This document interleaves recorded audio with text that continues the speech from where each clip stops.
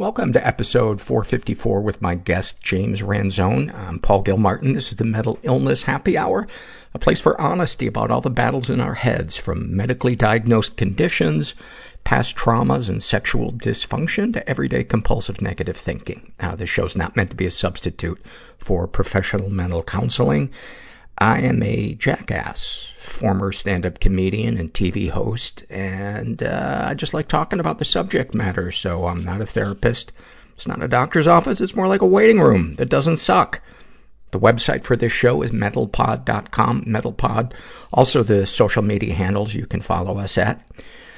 I created a survey last week that you guys have been taking, and I love it so much. The name of the survey is Loves. And I've been in a bit of a funk lately, which I'll get into a little bit later, but it has really boosted my mood just reading through some of these and just reminding me how much positivity and awesomeness there is in the world.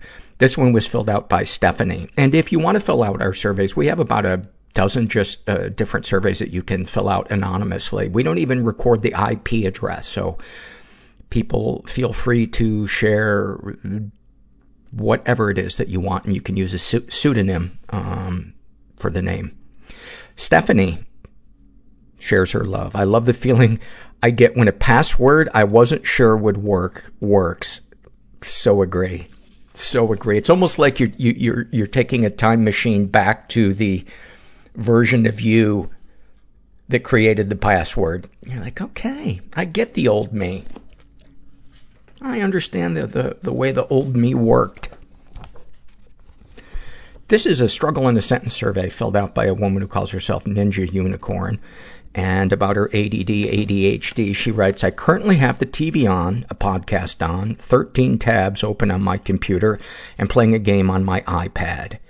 I think the Adderall is worn off. Oh, a piece of candy. Did I leave the stove on? About her anxiety. Getting anxiety and obsessive thoughts over my parents dying that all I can do is lay on the floor and breathe into a paper bag.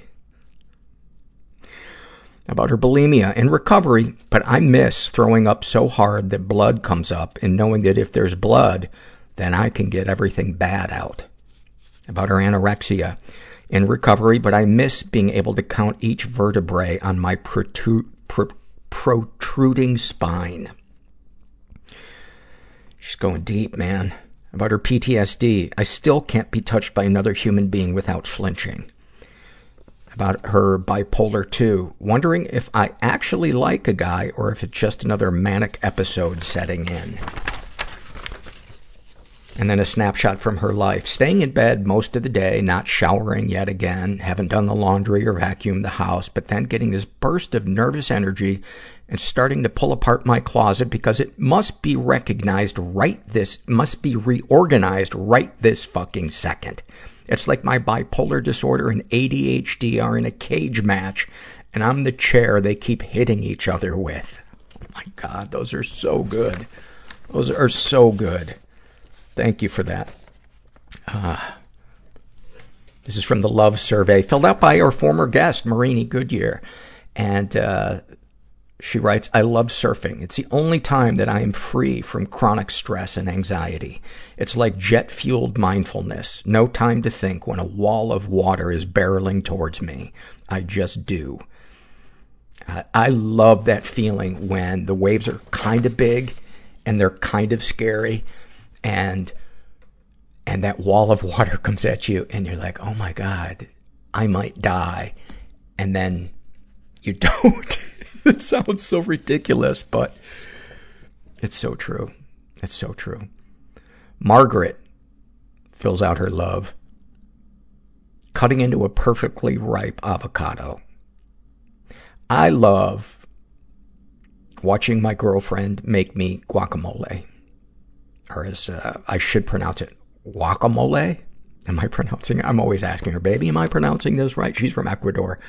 And I just love that feeling of being cared for by another person. Of, you know, there's this book out.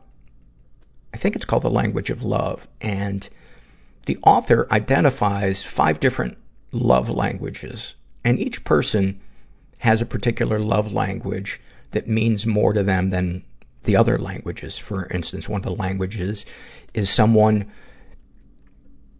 doing an activity for you, helping out in some way. Another love language is praise. Another one is being given gifts, things like that. And for me, when someone makes an effort on my behalf, like when she makes me guacamole, it's like proof that I'm lovable and she's committed to me. And it's fucking awesome. Oh my God. She knows what she's doing. One of our sponsors for today is BetterHelp.com, and my counselor, Donna, really has been helping me. I mentioned that I've been in a bit of a funk lately, and one of the things that she helped me identify is, I got divorced we separated in August of 2016, my ex and I. We were married together for 28, almost 29 years, married for about 20 of them. And one of the things I've yet to do is get all my stuff out of the garage. And my therapist, when I shared that with her, said, I think you need to get the rest of this stuff out of there, because that's your way of avoiding the feelings of finality of this. And I entered into this depression once I realized that that's what I had to do. And it's not that I want to get back with my ex. I think us splitting was definitely for the best, but we've been together 28 years. And as I began cleaning the last of the stuff out of the garage, all these feelings of sadness came up. Some of the feelings were positive, remembering, the days when I was in there happily woodworking and making stuff for the house, making stuff for her. And, my therapist said that two of the main causes of situational depression are feelings of loss and feelings of failure. And I think I was feeling and trying to avoid feeling both of those. And so I've been experiencing those lately, and some stuff around the podcast, and I'm trying to work through them, man, but it's hard because I just want to shut down and avoid feeling them. And all of that is to say, my therapist is awesome. And if you haven't tried online counseling, I think BetterHelp is a great way to check it out. So go to betterhelp.com/mental. Make sure you include the /mental part so they know you're coming from the podcast. Fill out a questionnaire, and then if they have a counselor that they think is a good fit for you, they'll match you up with one, and you can experience a free week of counseling to see if online counseling is right for you, and you need to be over 18. We are also sponsored today by Jetson Probiotics. 90% of the serotonin in your body can be found in your gut, which is why having a healthy gut has a huge impact on our mental health. And to get a healthy gut, you need to have good flora in there. And an effective probiotic is the way to do it. And Jetson is the world's first seasonal probiotic. They send you a fresh bottle to your door every month and a new formulation every season. For instance, the summer one is called Fit, and the fall one, which I'm switching to shortly, is called Mood, and it's designed to promote a more positive mental state. So I think you should try it out. Go to wearejetson.com and enter code MENTAL for 30% off your first month. That's wearejetson.com with the code MENTAL for 30% off your first month. And I'll put the links, as always, to all of these things on our website. And then, one more survey before we get to the interview with James. This is a love filled out by Ella Minot. And she writes, I love watching the mist rise up off the grass on a cool fall morning. I love the way my little dog, Dave, I love any dog named Dave, stands on the center console between the driver and passenger seats. And every once in a while, he turns and gives me a smooch. And then parentheses, okay, we smooch each other.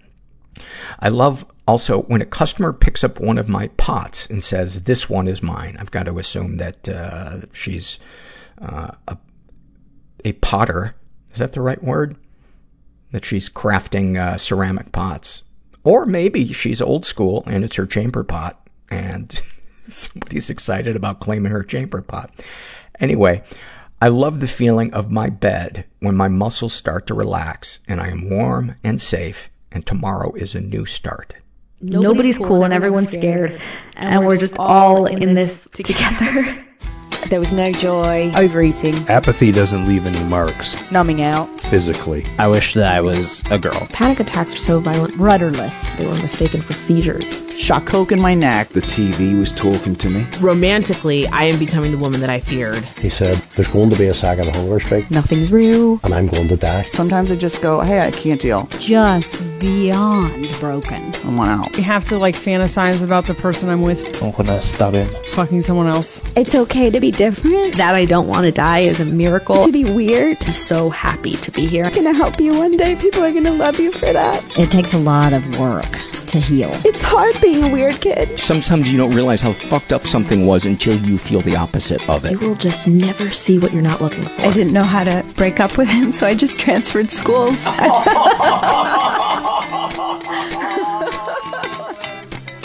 I'm here with James Ransone. Am I pronouncing that correctly? I don't. Ransone? I get in a long conversation with my family about this. I don't know. Yes. It's Ransone or Ransone. I don't know. I'm from Baltimore, so it's a horrible accent. Yeah, everybody's mouth is usually full of crab. So we said Ransone for a long time, and then it was really funny. And then people would say Ransone because it was like we were Italian or something, but that's not true. And somebody in the family took a 23andMe test, and it turns out my entire family history had been lied about. I love it. Yeah. What a great place to start for the podcast. Totally. Yeah, 100%. Yeah. You're a sober guy, and you're in a couple of different support groups. You got your share of demons, I think, which is so true for probably most people, but especially people who are creative. But some people may know you from The Wire as Ziggy. You were on the second season of that. Some people might know you from, was it Corporal Person? Well, yeah, Generation Kill. And then the Sinister movies, that was what people get. And then I've been in it off and on. Some big stuff, some small stuff, Yeah. Well, I enjoy your work. And Thanks. So when your publicist reached out, I thought, he seems like he's got, some shit going on that informs his art. Let's have him on and talk about that. Yeah, it's usually trauma, right? Sometimes just pure malaise, but, Yeah. You were born in Baltimore. You were born in 1979. What's the history of your genealogy being lied about? Well, that must go back transgenerationally. Without getting down a rabbit hole. I'd say since the Mayflower. Yeah. So I grew up in Baltimore. I was born in 79, late 70s. Baltimore is a very working class Catholic city.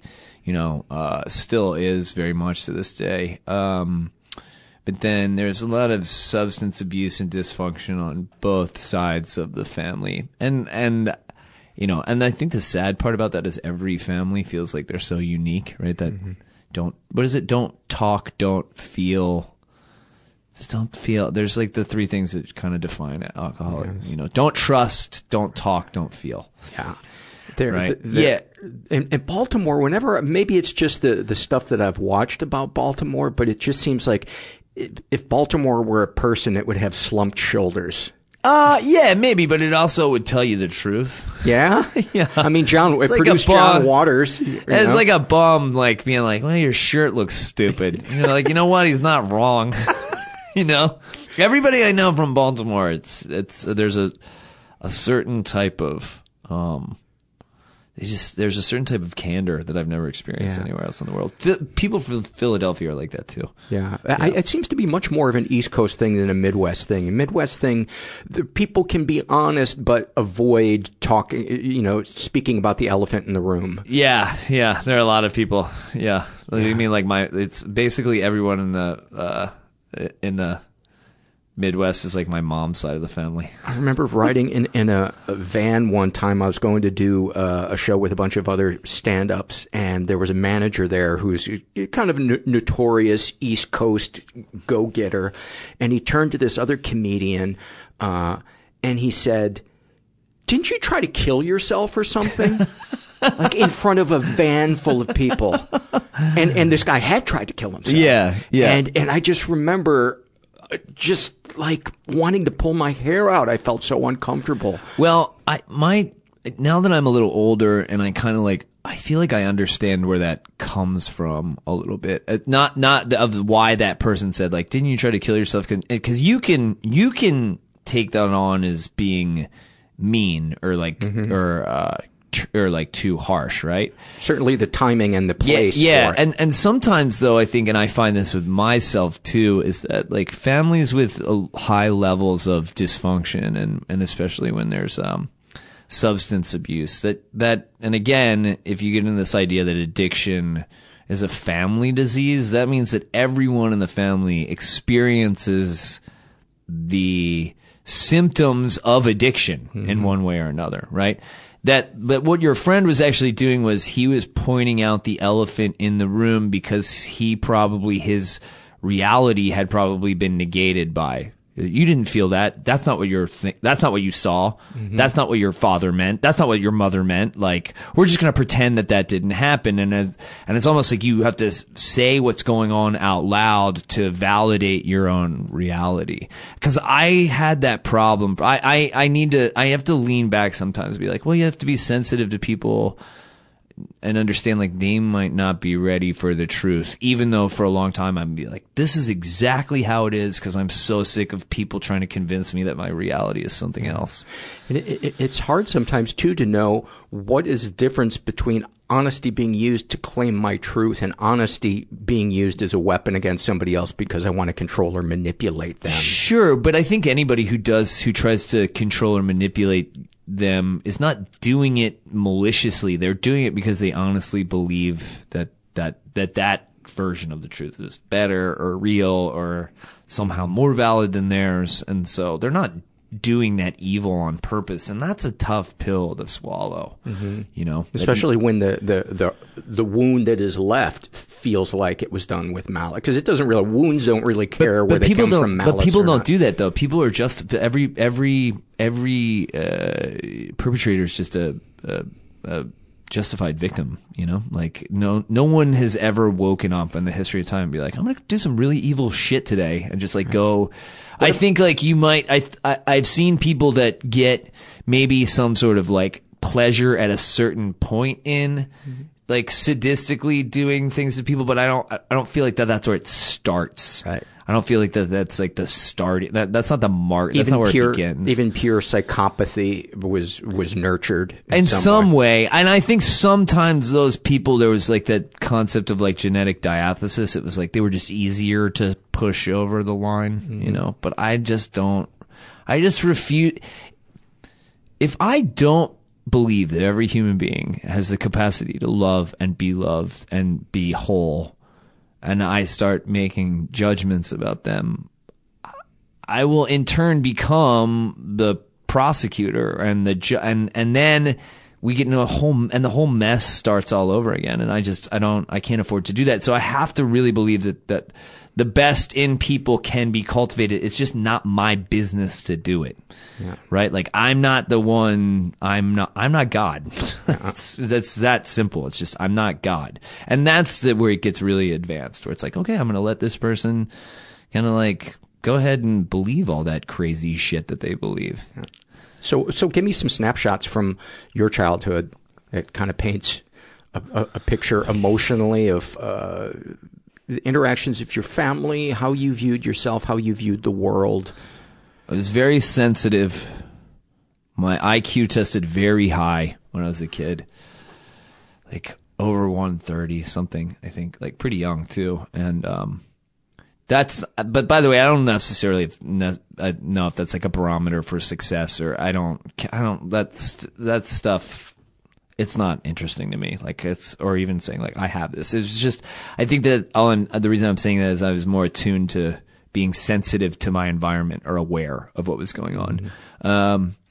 Half of the family came from kind of like low economic standards, and that will already, that type of stress will lead to sort of like a short-tempered style of parenting.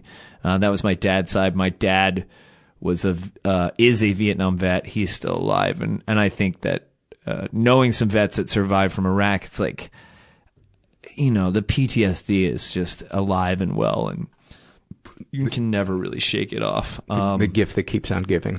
Oh yeah, you know, it was like his childhood was like Vietnam, and then he decided just to go to Vietnam, you know, and then I think he just kind of. What do you mean his child? Oh, I see, his childhood. Yeah, it was like he was already prepared. Yes. He was already prepared to fight a war.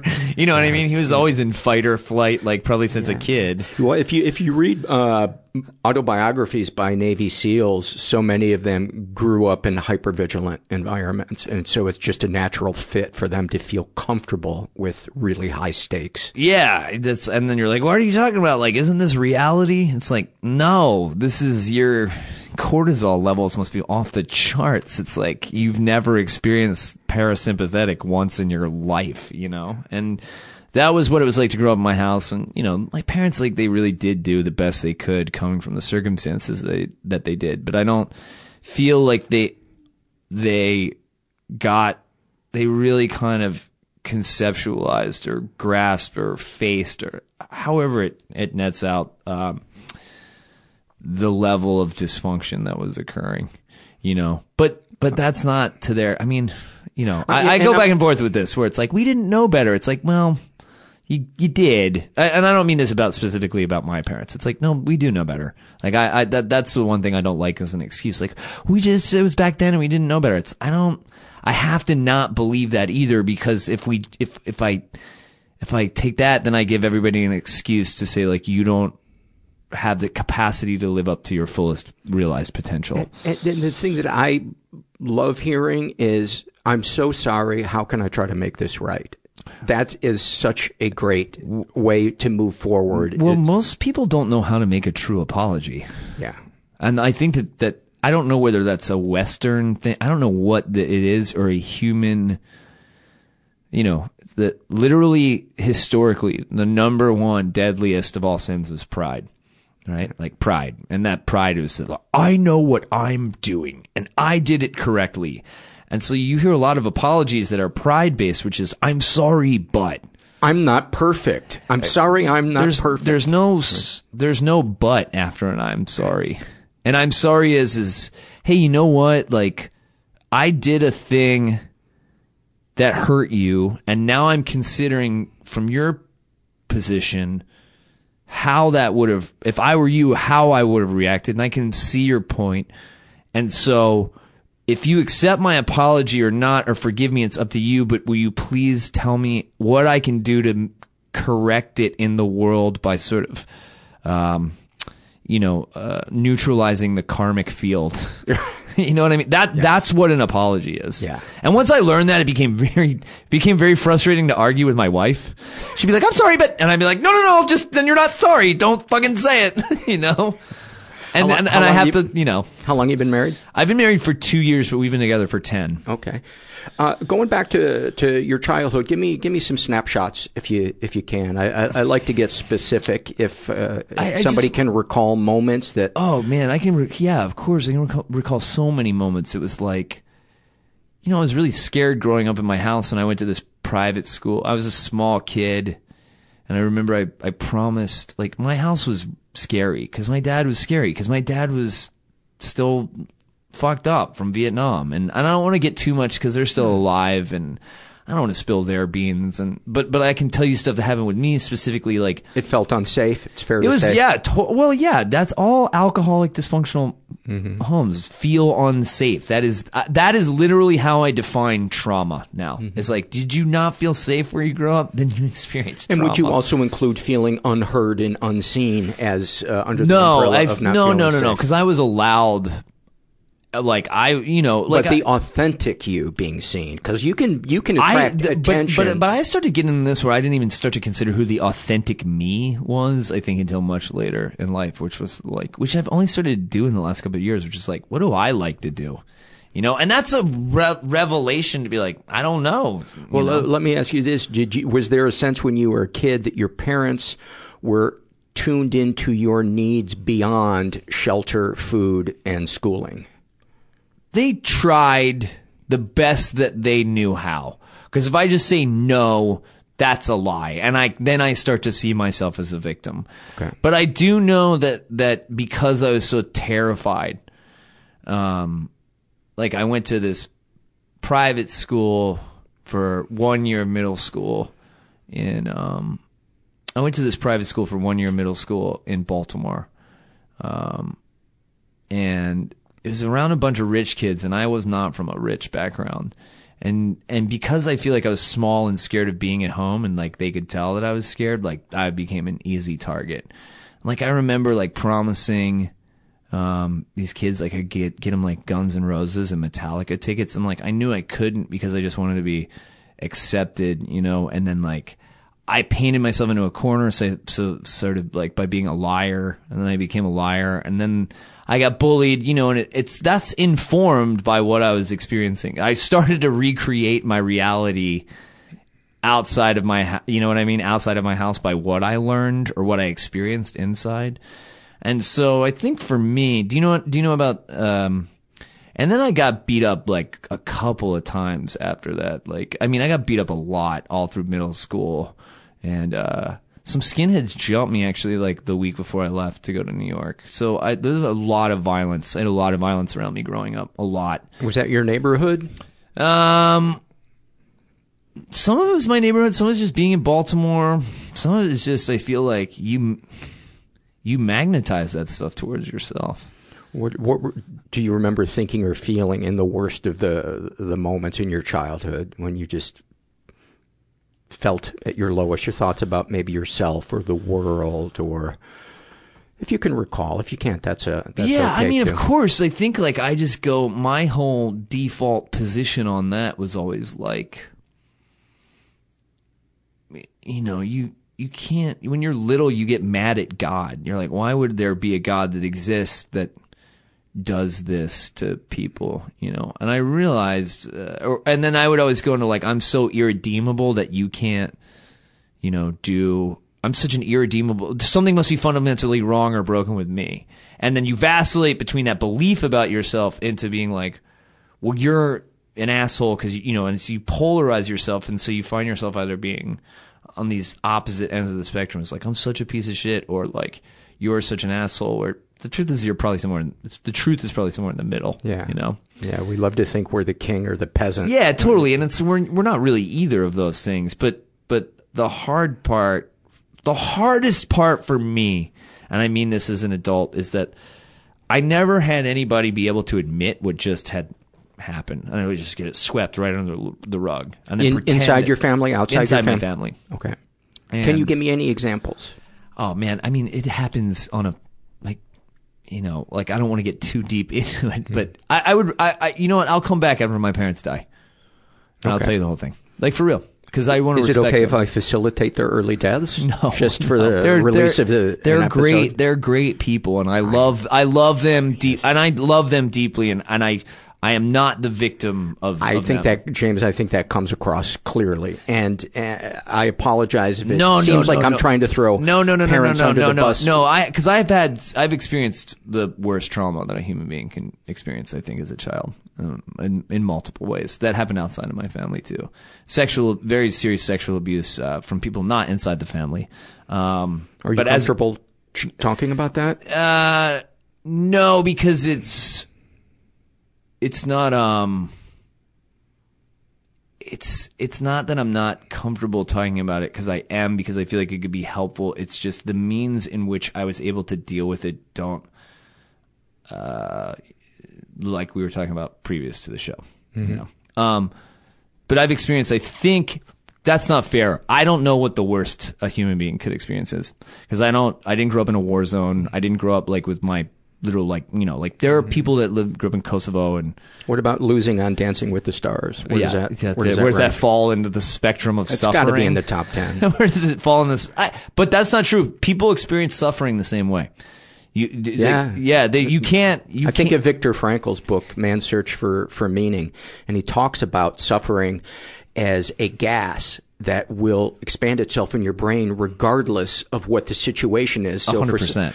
And that makes sense to me. And so, but like scenes from my household, I mean, it's still going on today, which is the like, having somebody scream at you or say something, and I'll be like, "You just said that," and they're like, "No, I didn't." And so what I still struggle with is thinking that I'm insane, right? Like that's what I still struggle with is like, that's not what you just heard. We're gonna invalidate your reality, and we're gonna stick to it because we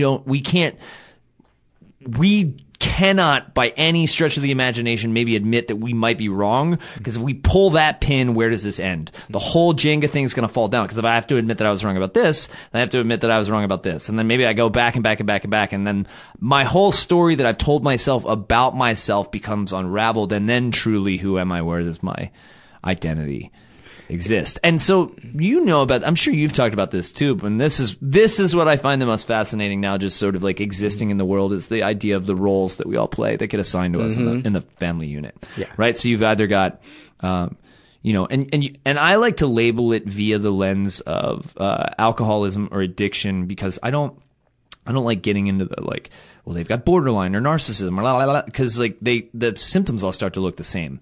And so you've usually got the addictive, sort of damaged alcoholic person. That's number one. That's the chief in the family, right? The big cheese. That's the one running the show. Then you've got the enabler, the person who's the obsessed with the alcoholic. And then usually the next thing that happens down the line in terms of like the offspring is you'll get the golden child or the hero. Now those people tend to grow up to be like doctors, nurses, priests, psychologists, like in the Marines, right? Like police officers, and they're the helpers. They're the ones that help out. They're the ones that are going to fix the family. They can take care of themselves. They can clothe themselves, do all that stuff. Then the next down the line, you have the scapegoat, or the identified patient, right? The identified patient, it's like that's the one that the family pins all their problems on. No, it's he's the crazy. They're the bull. If he wasn't stealing, we wouldn't all be arguing. 100%, right? Yeah. So you have that, and then the next one down the line is you have the lost child, the one that fades into the background, right? I'm just going to disappear. They're the first ones to move away from home, right? They move great distances. They don't really come back for family reunions, and then at the very bottom you have the mascot. Right. And you have the mascot is the one a family's fighting, and they find out that they're a kid, they do some funny joke or they knock something over, that, it'll deflate the whole thing, right? Is that kind of the mediator as well? No, they're not the mediator. They're the comedian, right? So the mascot's the comedian. I got you. By the way, the mascot in the family unit is always the first one to commit suicide, which is crazy, right? They're the funny ones. So that's where you're like, oh, Chris Farley, like all that lineage of those funny guys. It was like, that was just how them coping in the world, existing under the same sort of like role that was assigned to them in that dysfunctional family union. For me, split right down the middle, I got both the golden child by nature of the fact that I was like talented at acting, because I was talented at pretending. Right? And then I got the scapegoat. And the scapegoat is always the first one to get help, right? And that they're weird because they also are the emissary of the family. So they're literally like, the family pins all the problems onto it, and they go send them out in the world. And they're usually the first ones to get help, and then the family resents them for getting help. Yes, we need to get you help. They're like, we need you to get not that much help, because then what's your role, right? Go get help, but do not come back with the truth. Right, don't come back with the truth. And then what's interesting is I have a sibling who we're estranged right now, and it would seem to me, and again, I don't want to get too much into it. It would seem to me that it's split exactly down the middle for him, where he was the lost one in the mascot, and it's fucking crazy because I can see that in any dysfunctional family now. Now I'll listen to someone literally for 2 minutes talk about their family, and within I can ask maybe one or two questions and figure out what their role is in the family. Yeah. And it's sad. It's actually weirdly pathetic. Sometimes I'll see somebody, just overly trying to perfect something that doesn't need any more fiddling, and I'll just want to say, so was it mom or dad that drank? Right, totally. Yeah, totally. But that's the other thing too, is like you might have two parents that neither of them drank, and they could still, you could trace it back, and I bet you find out there's a lot of stuff that happened with their parents, right? Like, or they're workaholics, or it's just something that tunes you out, right? Something that keeps you out of the present moment. Yeah. I mean, and it ultimately isn't that the real enemy is whether it's fantasy, addiction, anger, violence. We're addicted to not being here. Yes, that's a great way of putting it. Yeah. And so what I realized for me is, because I just had a son, and I've never, of course, it's not like everything became, look, I'm very fortunate to have my job, but like, so what? So what about any of it, right? And I have this wife who's seen me through the worst. That thing was like a gut rebuild. And a lot of that was on me, and, can you be more specific? Just, I had a lot of shit to work out even after I stopped drinking and doing drugs. Like, I didn't really get down to why unless you get down to why you drank and, did drugs to begin with. Right. Good fucking luck.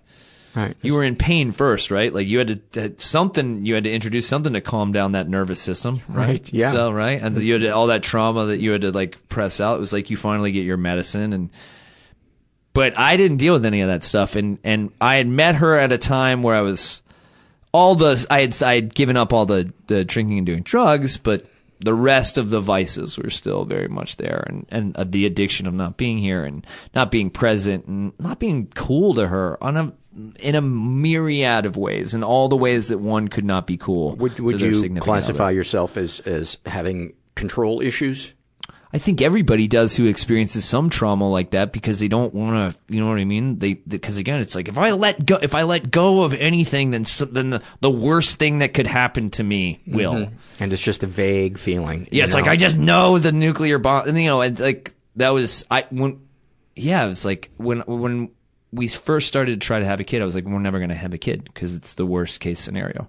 And I go right to like, if my one cat who I love so much gets out for too long, I'm like, oh, she's dead. Yeah. Within 15 minutes. Oh, yeah. And the other night I was like, that's insane that's where my head goes. Makes total sense to me. Yeah. Makes total sense right? to me. And because then you're prepared in your warped mind. Yeah, I'm ready. Like, yeah, this is the way to approach it. It's like, let's just expect the absolute worst. And then not only expect it, but assume that it's true. Which is essentially what they do with Navy SEALs. Oh, really? Yeah. Okay. They are to anticipate everything going wrong so that they can follow the flow chart of what to do. Yeah, totally. Yeah, let's expect for the worst. Yeah. So what's interesting to me, though, is that, like, again, let's start with my wife. I just had this kid, and I realized, oh, I'm the big cheese now in the family. I'm the guy who... Given the choice, I'm the one that I'm the director of the show, so I get to hand out. If I want to have a dysfunctional family, well, then I get to hand out the role of what my kid is. And I was like, this is not what I want. I just want him to be whatever he is. And what I'm really realizing, I think, on some level, is that, and this is going to be very difficult for a lot of people to hear because it's something I had to deal with myself. I think my parents and your parents and a lot of people who have dysfunction in their families, I think they have children because they think it's going to fix them. And I think that they think that the child is going to fix the family. Mm-hmm. I think that they think like, well, when my mom and dad see me be a good mom and dad, everything's going to come together and it's going to be this great big happy thing. Mm-hmm. Right? And I'm going to do the opposite of what my parents did, completely oblivious that you are swinging the pendulum the other way. Yeah, I'm going to be overly permissive, and then it's... Well, I think it's more than that, or maybe I'm just speaking to from my own experience, which is once I do this, and I think what happens is you have a kid, and all that shit that happened to you came up because you look at them and you go, I was that once. And I think you get two choices. You either go, okay, shit, I'm going to stare that in the face and realize that it happened to me and that I'm not healed. And that, or you block it out and then you resent the kid for not doing the thing that you expected it to do, which is to fix the family. And then the whole stupid carnival starts all over. And so when my kid arrived, there was a lot of stuff that I really had to look at where I was like, oh, I'm still really hurt about this. And I had that, and let me tell you. Can you give any examples to make it a little more specific? Any instances you can think of? Just like even stuff like my family. Like my mom tried to fix my dad because he was suffering from alcoholism and he was suffering from Vietnam, and and she tried so much to fix my dad. I think for her fantasy of what she thought the family should be, that I think like she stopped kind of paying attention to us, and it's like that makes sense to me on some level too. Mm-hmm. I don't resent her for that. It's the most natural thing in the world at all. But I'll tell you where I made a mistake, and I mean this, is that I thought that I had a couple of years ago before right when we were on getting pregnant, I thought like, oh man, this kid's just gonna come into the world and fix everybody, and then they'll see that I'm not the identified patient. They'll see that I'm so good. And was this a vague feeling or a conscious thought? No, I feel like it was like a conscious articulated, maybe it was a vague feeling. I don't think I articulated it in those words. Mm-hmm. I didn't know that was the role that, had I known that was the role I was playing. And as soon as my kid arrived on planet Earth, I was like, oh shit, you know what, man? You are a baby.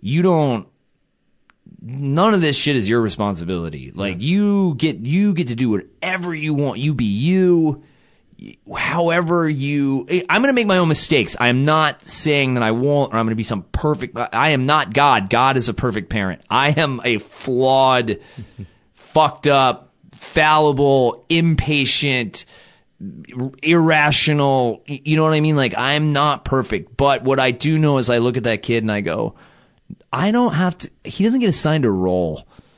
He's him. He's not the emissary that was meant to come to Earth to put together these like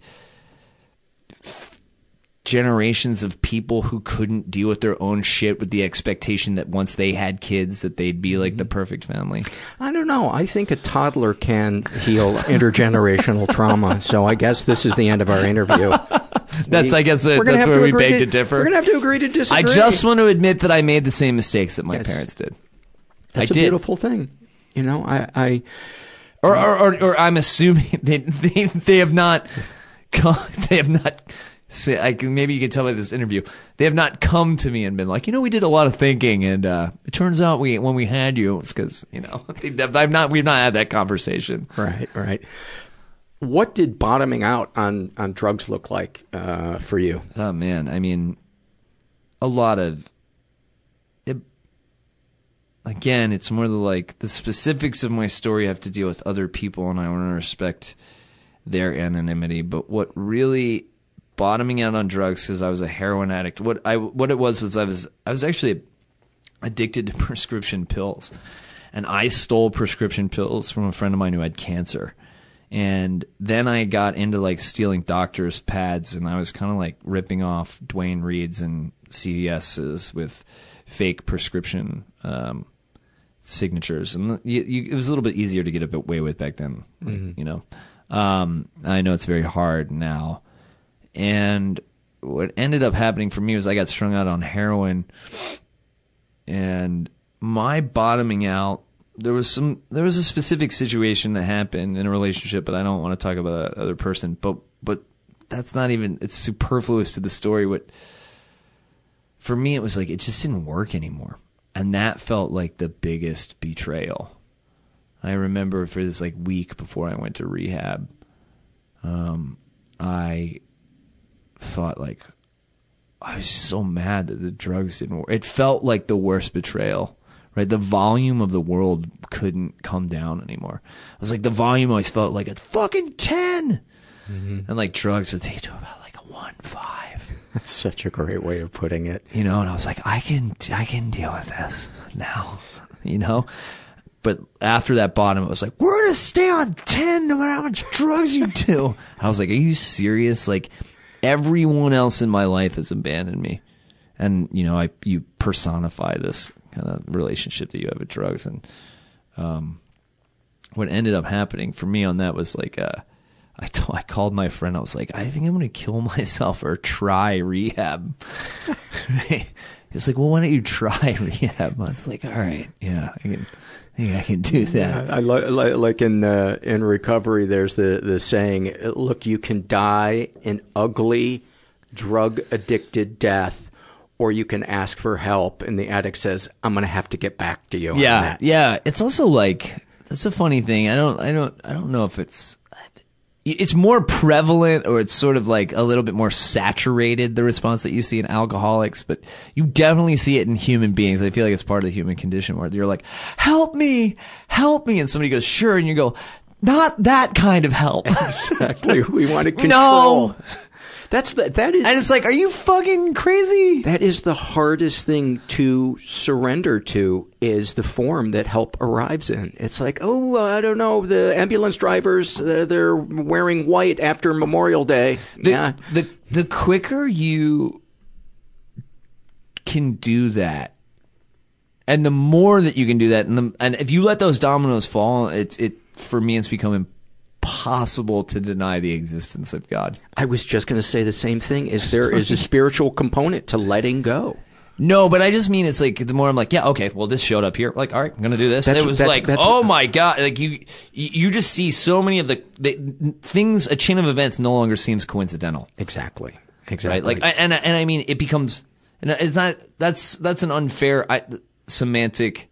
It becomes impossible to see that as coincidental. Impossible. You're like, there's no possible way for the stars to have aligned like that. But it is completely based on the idea of like, I'll surrender my free will and go like, okay, all right, like if this is what the help looks like, all right, it's not what I would have chosen for myself, but I'm the one that got myself here. So, yeah. A friend of mine has an analogy for it that I like. He said, we roll in with 4 flat tires, and the support group tells us, work on the carburetor. And we're like, you don't understand. Yeah. I've got 4 flat tires. My life is shit. We have to start for the work on the carburetor. But why? It's 4 flat work. Eventually, we get tired of saying, but why? We work on the carburetor, we finished, we wash our hands, and we look, and the 4 tires have been inflated somehow. Yeah, the thing for me too about that stuff is that, like, I remember being clean for not even that long, like 30 some days, and I remember I laughed. I was like this. It felt so foreign to me. Mm-hmm. I was like, where did that come from? The first time I didn't take myself seriously. Yeah. And that was great, man, to have a bunch of people that I was around that were all on the same path that I was at that particular moment in time. And yeah, I love that. And that's the other thing too, is that I really realized, especially in this, like, I think my vocation's just so strange, because it doesn't fulfill you in that. It doesn't hit me in that same spot where that like laugh felt foreign to me. It's cool. It's a sick job. It's really fun to do it. The thing, when I'm making the thing, that's fun, right? Because it's like, it's the same. And you get to play really interesting off-kilter characters, which that's like not even that exciting. That's like, I'm like, oh, that's my dad or my uncle or my brother. You know what I mean? Right. I'm like, oh, that's just everybody in my family, or like some iteration of them. Traveling to places, interacting with people that I would have never met before, that's much more exciting for me. But nothing sort of like, it doesn't hit the same spot as the concept of sort of like loving service. And if you would have told me that 15 years ago, I probably would have punched you in the face. Mm-hmm. Like, I didn't believe that. I thought that was the dumbest. I was like, that's impossible. You're not going to be fulfilled by that. And so, you ever read any Richard Rohr? You know Richard Rohr? No. Richard Rohr is... I refuse to. He's a Franciscan monk who wrote a book called Falling Upwards, and he talks about recovery and how it's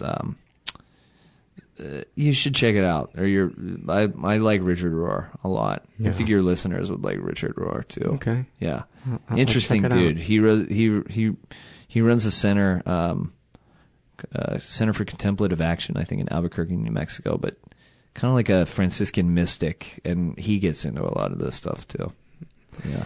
If you could get in a time machine and go talk to yourself at any age, what age would you choose? And not that you would alter your path, but just to comfort young you.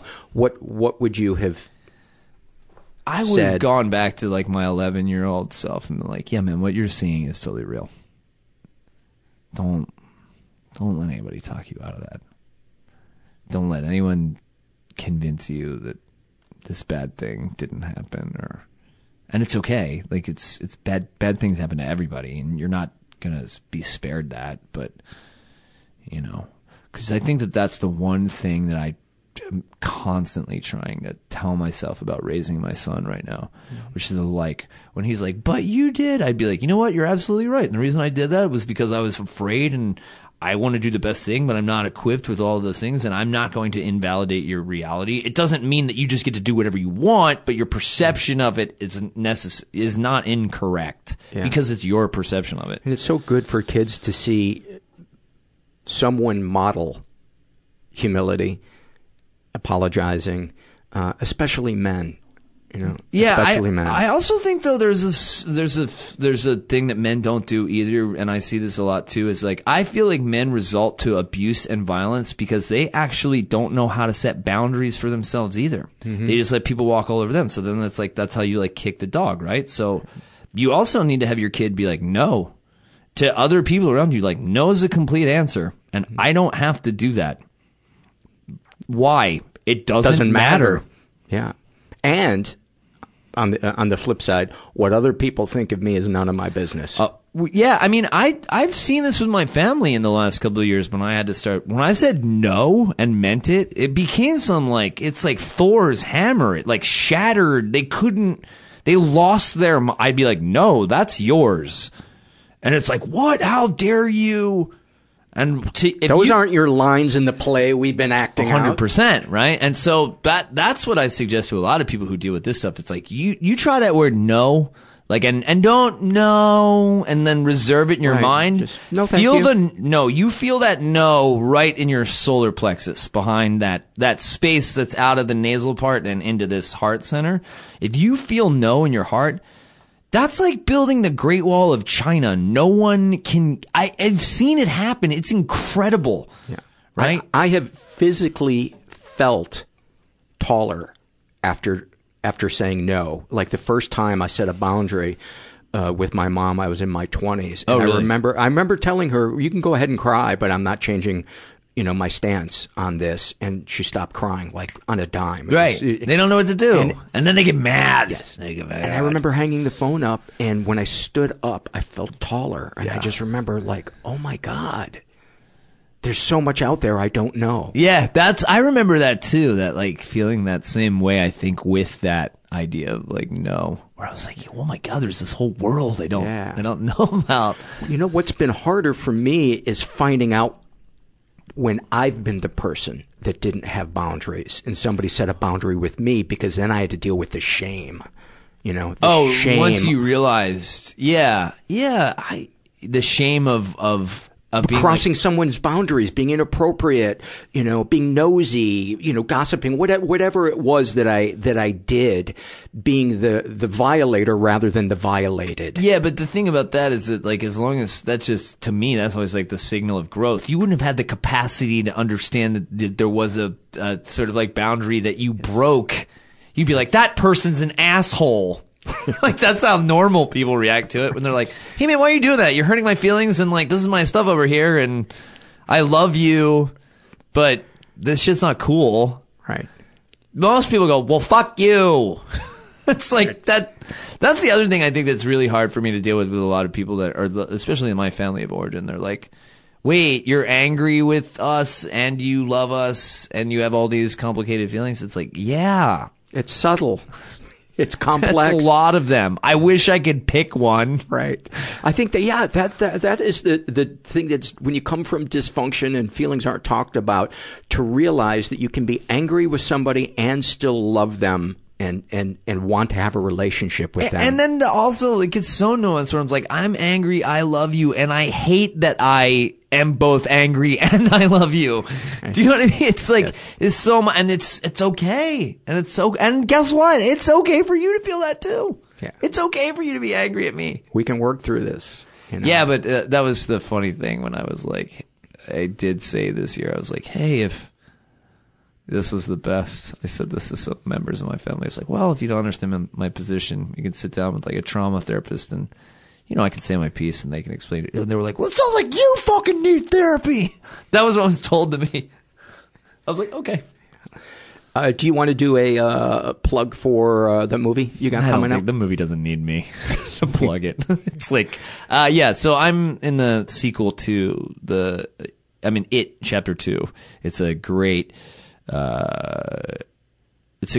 big action adventure, kind of like old school popcorn movie. And literally the way that I'll tell you this, because it's been, you know, kind of like, it's been really intimate.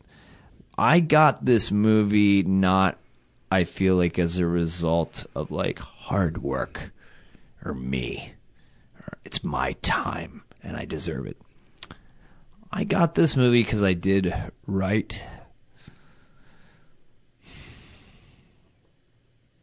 by my wife, and I had a family, and the universe went like, all right, you're gonna need this for this kid. And I was like, okay, thanks.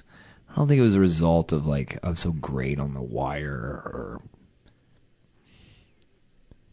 it's like once I did like right by the small things, like you'd be surprised about what opens up.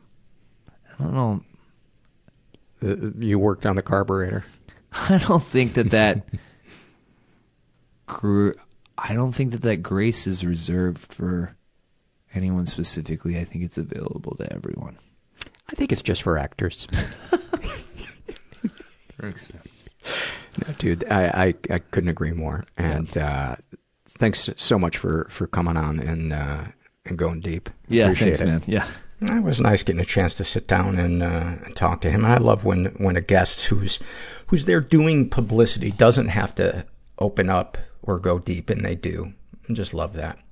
Today's episode is sponsored by How To. It's a new podcast, and the description of it is, what if Dear Abby was an investigative reporter? Each week, Pulitzer Prize-winning journalist Charles Duhigg takes on listeners' toughest problems in the new Slate podcast, How To. Check out their recent episode, How to Stop Being Anxious. Charles meets listener Matt, who suffers daily anxiety attacks. He introduces him to a psychologist and habit expert to figure out what's triggering the attacks, how to stop anxious mental patterns, and to help Matt get back control over his head and his life. Subscribe to How To in Apple Podcasts or wherever you listen, and learn more at slate.com/podcasts/how-to. And there's a hyphen between how and to. I'm going to read some surveys. And before I do that, there's a couple of different ways to support the podcast if you guys feel so inclined. We always need financial support, and I forget to mention it sometimes and instead just silently freak out. One of the ways you can do it is by becoming a monthly donor on Patreon. You can commit to as little as $1 a month, and it means the world to me. And if you're doing it through Patreon, occasionally you'll qualify for bonus content, or maybe you can enter into a raffle to win a cutting board, all kinds of stuff. And sometimes I'll post pictures of Gracie. Anyway, you can go to patreon.com/mentalpod, and the links to all this stuff is on the podcast. Anyway, this is a love survey filled out by a woman who calls herself Foo-Foo. That was my nickname for, actually, our class's nickname for a woman I went to grade school with. I wonder if this is her. She writes, I love when someone tags me in a funny meme on Facebook. It's so small, but it means they were thinking of me, and I love it. I do love that feeling, too. And there's really the opposite feeling when somebody tags you on something that's promotional, or they enter you into a group conversation, a group of people you've never met before. I just want to slap them when they do that. Jose writes about his loves. When a stranger smiles or says hello in a genuine way. That's a great one. Drinking fountains that have really cold water. Sharing movies, TV shows, and music with my kids for the first time. Things that I enjoy, and seeing how they react to it.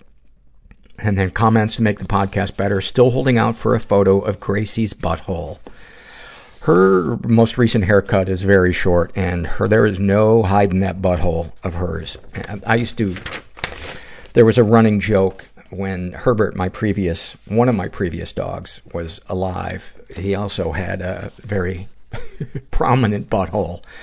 And there was this ongoing inside joke about Herbert's butthole. You know what? Maybe I will post on Patreon a picture of, you know what? I gotta run it by her first, because that's disrespectful to do it without her knowing.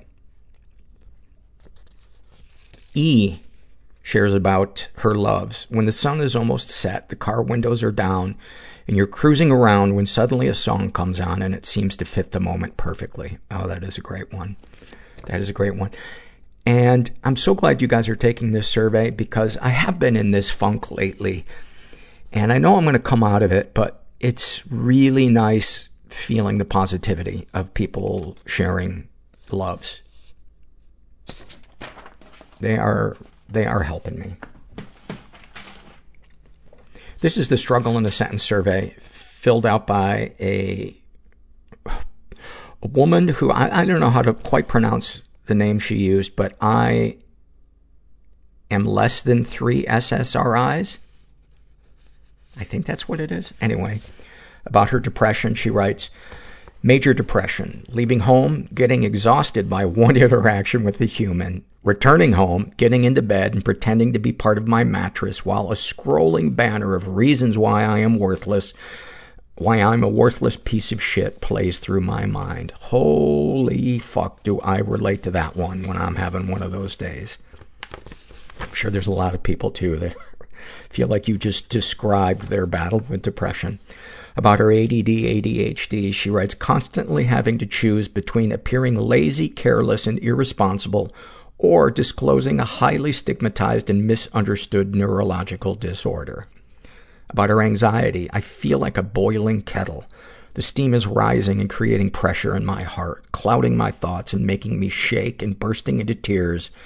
It's the only way to release. About her bulimia, my order from the menu is always contingent on how private the washrooms are. Wow.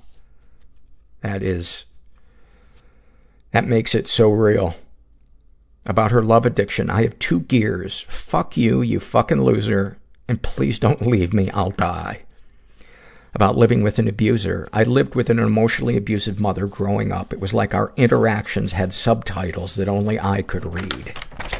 Oh, the old reading between the lines, walking on eggshells, trying to figure out what they mean. A snapshot from her life.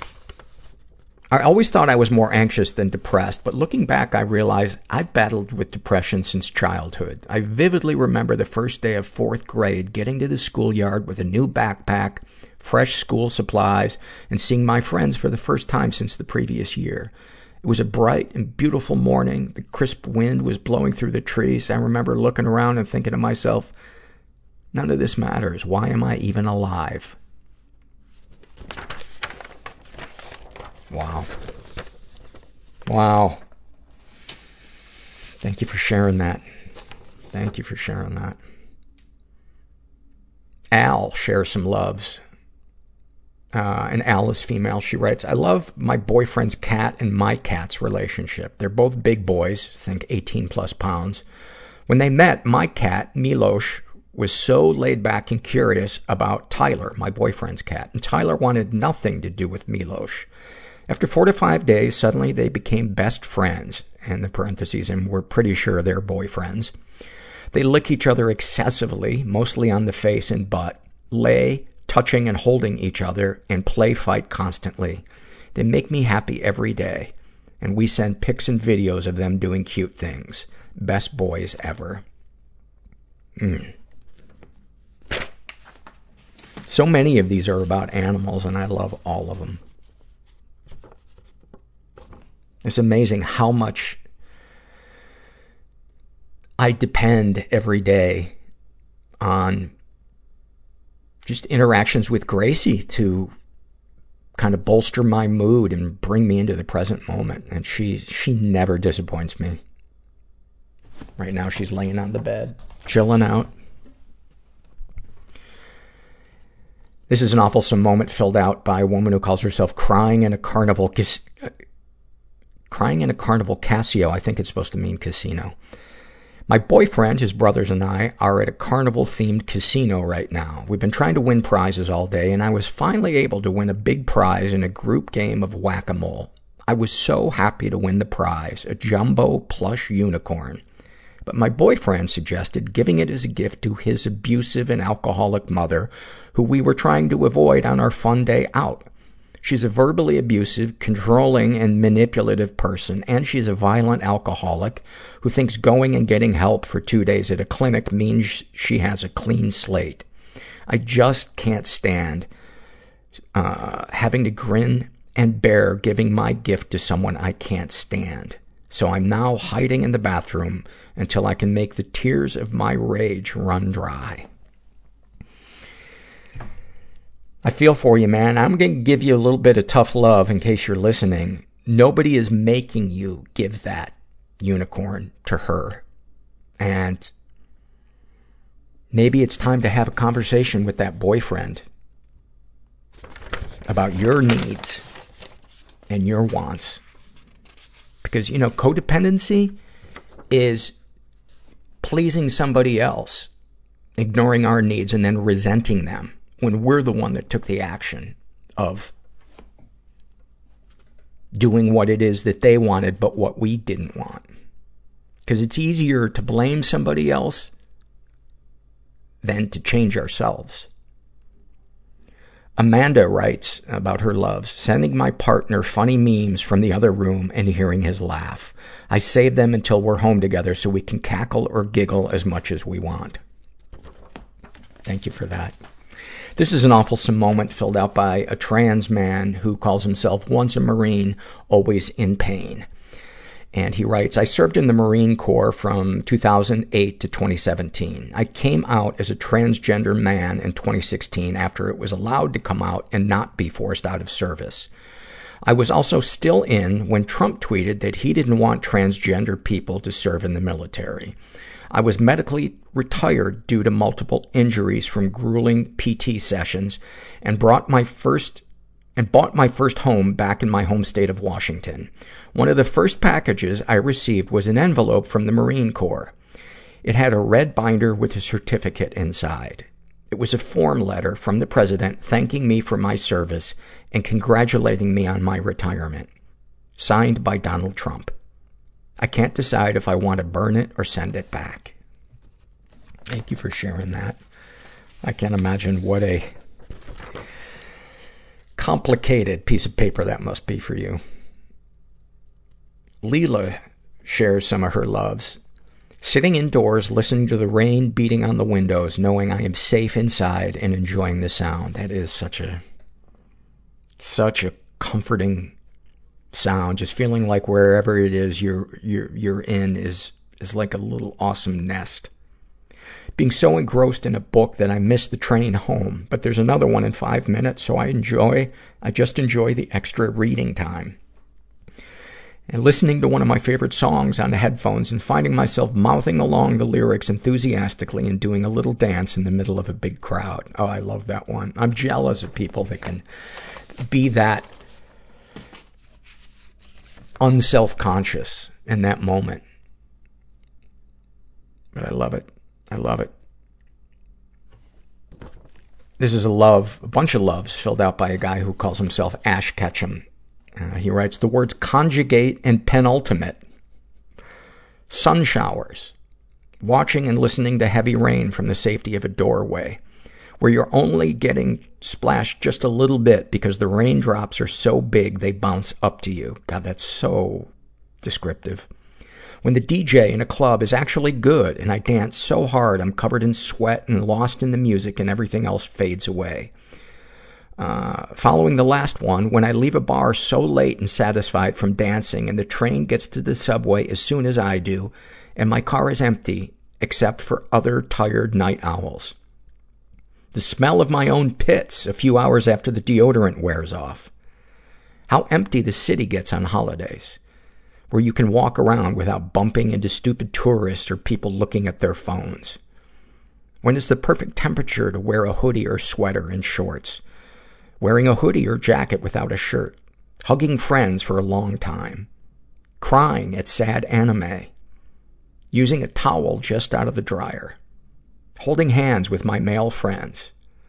Grinding in an RPG with a great battle system while playing a long podcast in the background. Finding shoes that fit and aren't ugly or too expensive. In parentheses, 14.5 double E doesn't really exist out there. Holy shit, that is huge. And let's all just pause and think about the size of his cock. Arguing with very certain friends about video games or comics. Any comments to make the podcast better? Paul should do a calendar of tasteful nudes as different characters he's been doing, including douchebag DJ. Actually, technically, his name is Mean DJ Voice. Maybe one at a workbench making a cutting board only in a tool belt. It was so hot the other day. I think it was like 100, 105 out, and I really wanted to woodwork, and my backyard is very private. And all I had on was a pair of sneakers, and I went out there for about 20 minutes and did some woodworking. And I kind of laughed as I was doing it, and the other part of my brain was going, if you get hurt, you will so regret having to answer the question, how did you cut your dick? How about a segue to one of our sponsors? Jetson Probiotics, we talked about them earlier in the podcast. I mentioned that 90% of your serotonin? That's a little different than serotonin. Serotonin is the healthy probiotic in the guts of people in positions of authority. 90% of your serotonin can be found in your gut, which is why a healthy gut has a huge impact on your mental health. And to get a healthy gut, you need an effective probiotic, which is why you should try Jetson, the world's first seasonal probiotic. Jetson sends a fresh bottle to your door every month and a new formulation every season. Go to wearejetson.com and enter code MENTAL for 30% off your first month. And then finally, this is a love filled out by a woman who calls herself The Bird's Name is Flipper. And she writes, every morning, my bird starts humping his favorite glove. Once he's done, he bows his head and starts chirping and squeaking adorably. I always just stop whatever I'm doing and listen to him sweet talk his favorite glove. It makes my day. What is a bird glove? Is that something that, is that the name of the stick or whatever it is that they rub their beak on? Or is your bird have a fetish? Is your bird into latex? That's okay. That's okay. I just really wanted to leave you guys with the image of a bird fucking an inanimate object and squeaking. Anyway, I hope you enjoyed today's episode, and if you're out there and thank you so much for filling out the loves. It really boosted my mood. I needed a break from the really heavy surveys today. I was finding myself kind of dreading going through the shame and secret surveys. And when I saw how many of the loves you filled out, I was like, yes, I need to read those on today's podcast because I just need some positivity in my life this week. And anyway, if you're out there and you're struggling, just never forget that you're not alone. And thank you so much for listeing. Everybody I know is bizarrely beautifully fucked up in some weird way. Bizarrely beautifully fucked up in some weird way. Bizarrely beautifully fucked up in some weird way.